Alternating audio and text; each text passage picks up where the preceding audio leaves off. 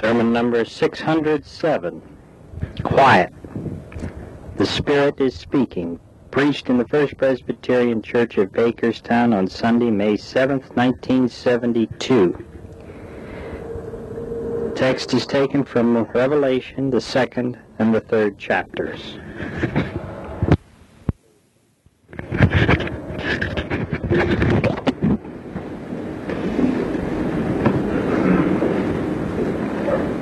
The last book in the Bible, the Revelation to John, the 2nd chapter, beginning at the 1st verse.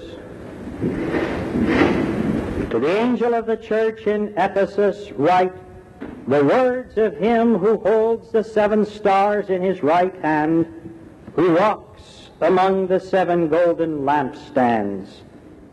I know your works, your toil and your patient endurance, and how you cannot bear evil men, but have tested those who call themselves apostles but are not, and found them to be false. I know you are enduring patiently and bearing up for my name's sake, and you have not grown weary. But I have this against you, that you have abandoned the love you had at first. Remember then from what you have fallen. Repent and do the works you did at first. If not, I will come to you and remove your lampstand from its place unless you repent. Yet this you have, you hate the works of the Nicolaitans, which I also hate. He who has an ear, let him hear what the Spirit says to the churches. To him who conquers, I will grant to eat of the tree of life, which is in the paradise of God.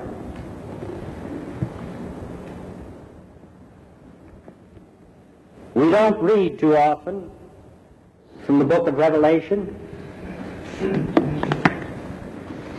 but since we are slowly approaching another celebration of Pentecost, which some people have called down through the years the birthday of the church, and that day this year will be separated 2 Sundays from today.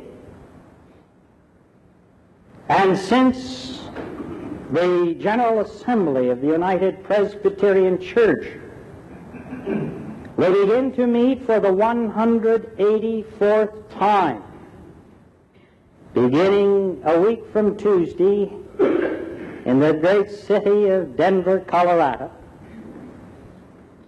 And since this, our own church, the First Presbyterian Church of Bakerstown, will be finishing 101 years of glorious history a week from this Saturday on May 20th, I have felt led today to address that general topic of what the Spirit is saying to the churches.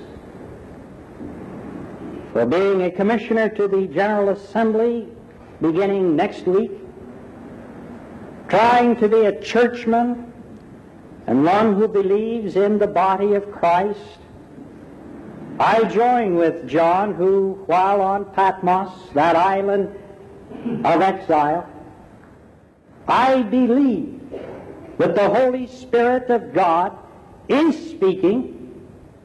I believe that that movement, which is so mysterious to us, was just as mysterious to him as he explains the Spirit, as he understood it through such things as candlesticks and stars and supernatural human beings. But I believe that Spirit still speaks.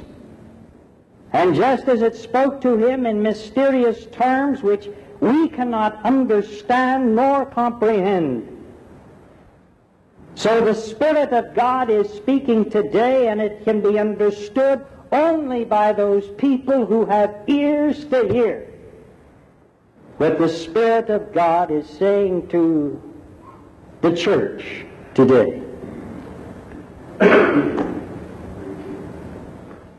John spoke to the 7 churches of Asia. Now, there are more than 7 churches, we know that. Why he limited to 7, it was not because these 7 lay geographically in a circle. But 7 to a Hebrew thinking person is a symbolic number which represents completeness and totality. And when John spoke to the 7 churches, he was speaking to the whole church, to the church universal. And the words which he spoke, he speaks to Christians everywhere in the world today who claim the name of Jesus Christ. And I believe that the Spirit of God that spoke to John on the island of Patmos is speaking the same things to us today, for the same God of yesterday, today, and tomorrow, the Alpha and the Omega, the beginning and the end, brings his eternal word to the church in every generation. And you'll notice that each of the letters which he has written has a distinctive note, one word or one complete summary phrase which summarizes the whole concept or the whole message. And today, my hope is, and my prayer has been before entering this pulpit, that through this word of God, which he spoke through his Spirit to John, he may again speak to those of us of the church today, so we may know what that same Spirit is saying to our church. But we must be still, and we must be quiet. For those who have ears to hear, the Spirit of God is speaking today to you and to me. When we look at the first letter, which is the letter that the Spirit wrote to the church of Ephesus, the word here is remember. And the phrase here is remember your first love. That's what the Spirit of God is saying to us. Remember. Remember your first love. Now, the Spirit of Jesus is not telling us to remember Judy or Jamie or Joanne, but Jesus. For as many of us have forgotten, the first law is that we love the Lord Jesus Christ. We love the Lord our God with all of our heart, our soul, our mind. This is the first commandment, said our Master himself. And the second is like unto it, you shall love your neighbor as yourself. For of these 2 commandments depend the law and the prophets. This is what we are to remember. And unless we do remember our first love, which is to worship God, then the Spirit will never get through to our deafened ears, and we shall never know what it is all about. For this is the first love, and upon this love and the second love of loving our neighbor depends entirely on how we are going to receive the message of God in the church today. For if we remember our first love, we cannot help but remember that we have left our first love. If always we keep before us that our goal is to worship God and Him alone, we cannot help but be reminded continuously of the fact that we don't worship God. And in that remembrance is our only hope, which is repentance. And what the church is saying today, officially and unofficially through the Spirit of the living God, is what we need more than anything else, is repentance. A personal responsibility which you and I have for the problems we are experiencing. I don't mean to oversimplify, but ladies and gentlemen, if all of us would seek first the kingdom of God and His righteousness, then all the other things would be added unto us. Our world would be in the shape that God would want it to be. But we don't worship first God with all of our heart, soul, mind, and strength. And the only hope that we have is by realizing this is not the fault of our fathers and our mothers and our Sunday school teachers and some well-meaning but misled, misunderstood preacher, but it's my fault. And unless I am more than sorry for what exists in the world today, and unless I am willing to turn about, perhaps 180 degrees, and start following a different goal in God, there's not much hope for me, for the church, or for the world. So the Spirit that spoke to the church at Ephesus is speaking to the church in Bakerstown and to the United Presbyterian Church and to the Church Universal, wherever it is meeting today, and is saying, remember. Remember your first love, that you have left her, and repent. He who has ears to hear, let him hear. To the church at Smyrna, the Spirit of God writes, realize your riches. Realize your riches. This means that we are to remember and to realize that we are blessed to be a blessing. It means that as people of the body of Christ, we are to be people who don't always talk just about our problems, but we also talk about our power. It means that we are people who realize that we have not all sorts of troubles, but we also have great resources of privilege. It means that we come together and not be apologetic for all of our idiosyncrasies and our inabilities, but that we come together and as well begin to apply our inheritance. It means that we are people who don't just sit around listening to human complaints and arguments, but we are people who begin to lean upon holy axioms. It means that we are people who do not always sit down analyzing our plights, but we are people who begin to act upon the promises which God has given to us. Promises like, I shall never leave you nor forsake you. Promises that I am working for the good in all things for those who love me and who are called by my name, the Christian church. Promises like the ones we learn not only from the Bible, but from the history of the church. That the church is comprised of human people, and because of it, the church will make errors, many of them, and we have goofed many times. But this is the body of Christ.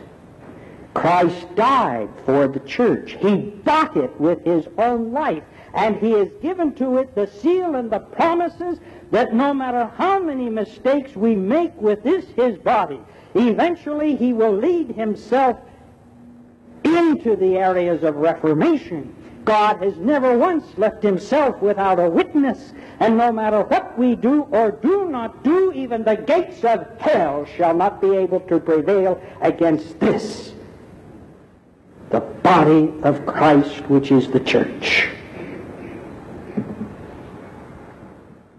We must realize this.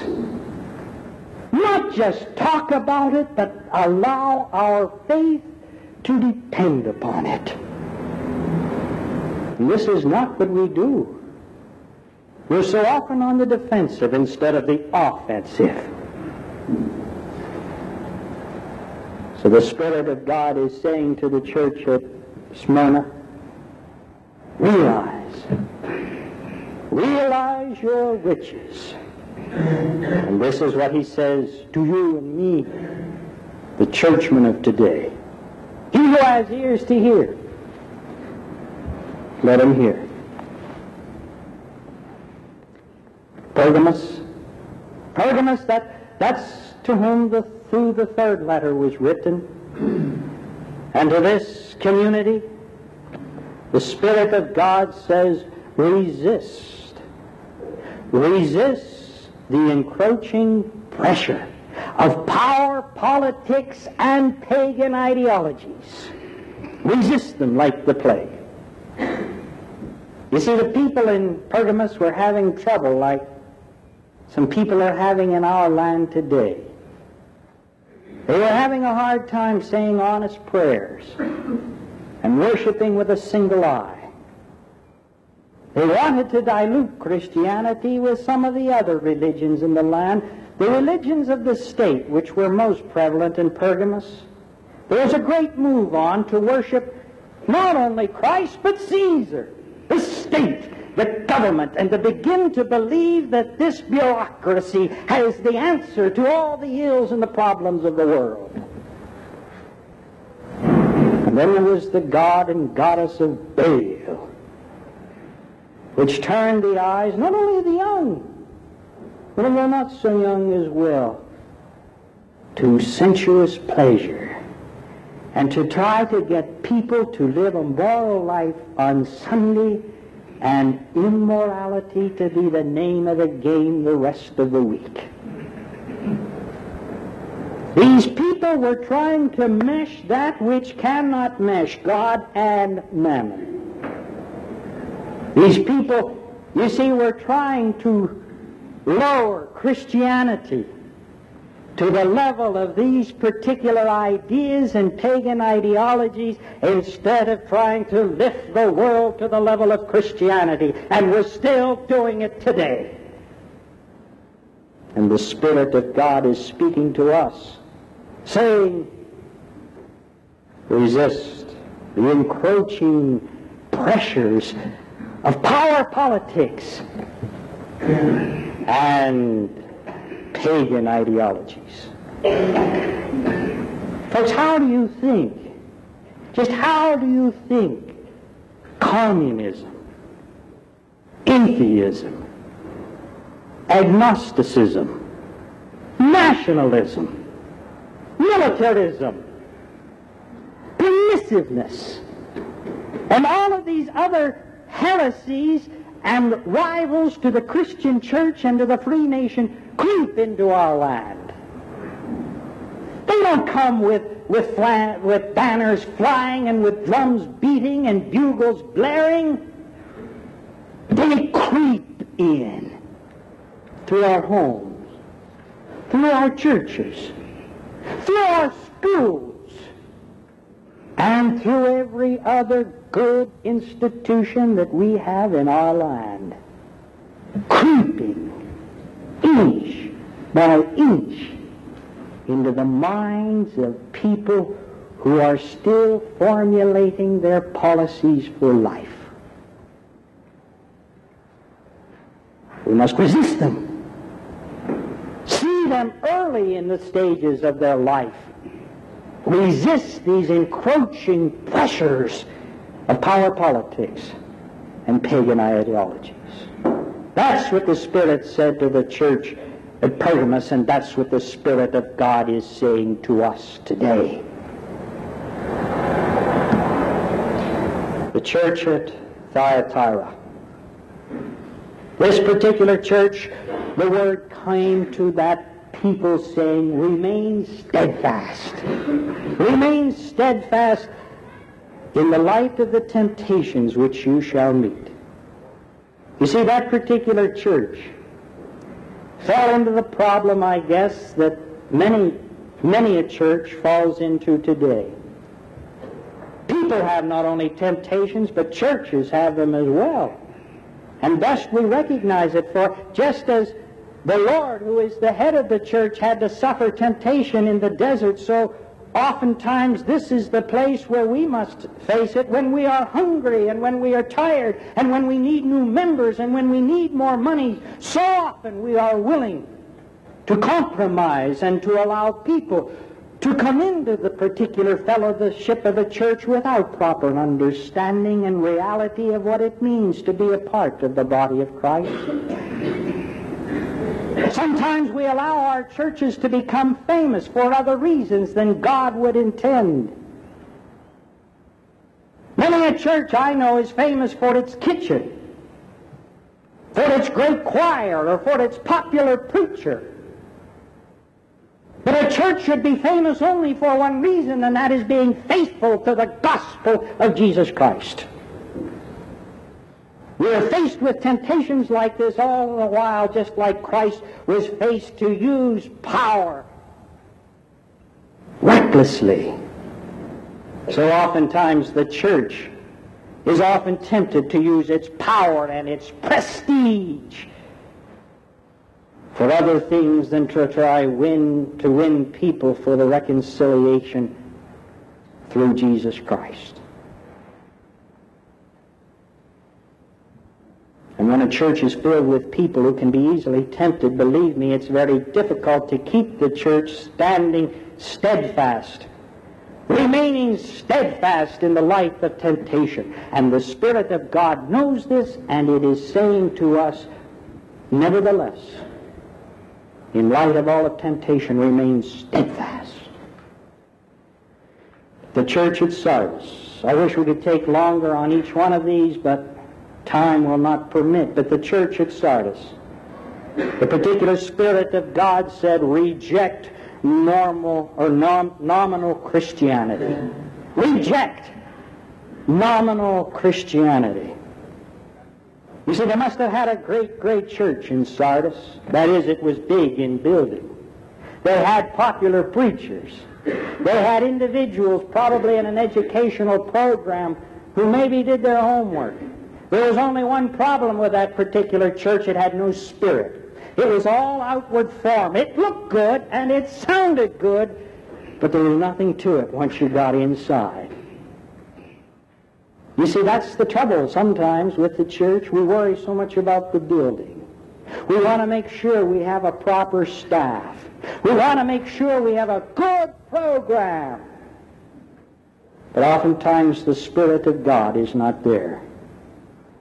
The Spirit of God comes through preaching, through prayer. And I just wonder how many of you people this morning prayed for this service and for your children in the church school and for their teachers. I wonder how many of you who know how to give good gifts to your children, even though you are evil, know how much more God will give to us, those of us who pray for His Holy Spirit. In these days of difficulty, I hope all of you are regular at the throne of grace, praying for this church, for the United Presbyterian Church, and for the Church Universal, that we may be people who just don't sound good and look good, but that we can be the body of Christ, which is good in the world today. To the Church of Philadelphia, he who has ears to hear, let him hear. Reclaim your mission. Reclaim your mission. To the Philadelphian church, the Spirit of God is saying to them and to us, there is an open door before you which no man can close. It's the world. Jesus said to His disciples, and He says to us, go ye and make disciples of all nations, baptizing them in the name of the Father, the Son, and the Holy Spirit. And you teach them the things that I have taught unto you. The world is our mission, ladies and gentlemen, and the minute that we have eyesight trouble and become short-sighted and lose that vision, this church is in trouble, as is any church that has not the mission of the world as its goal.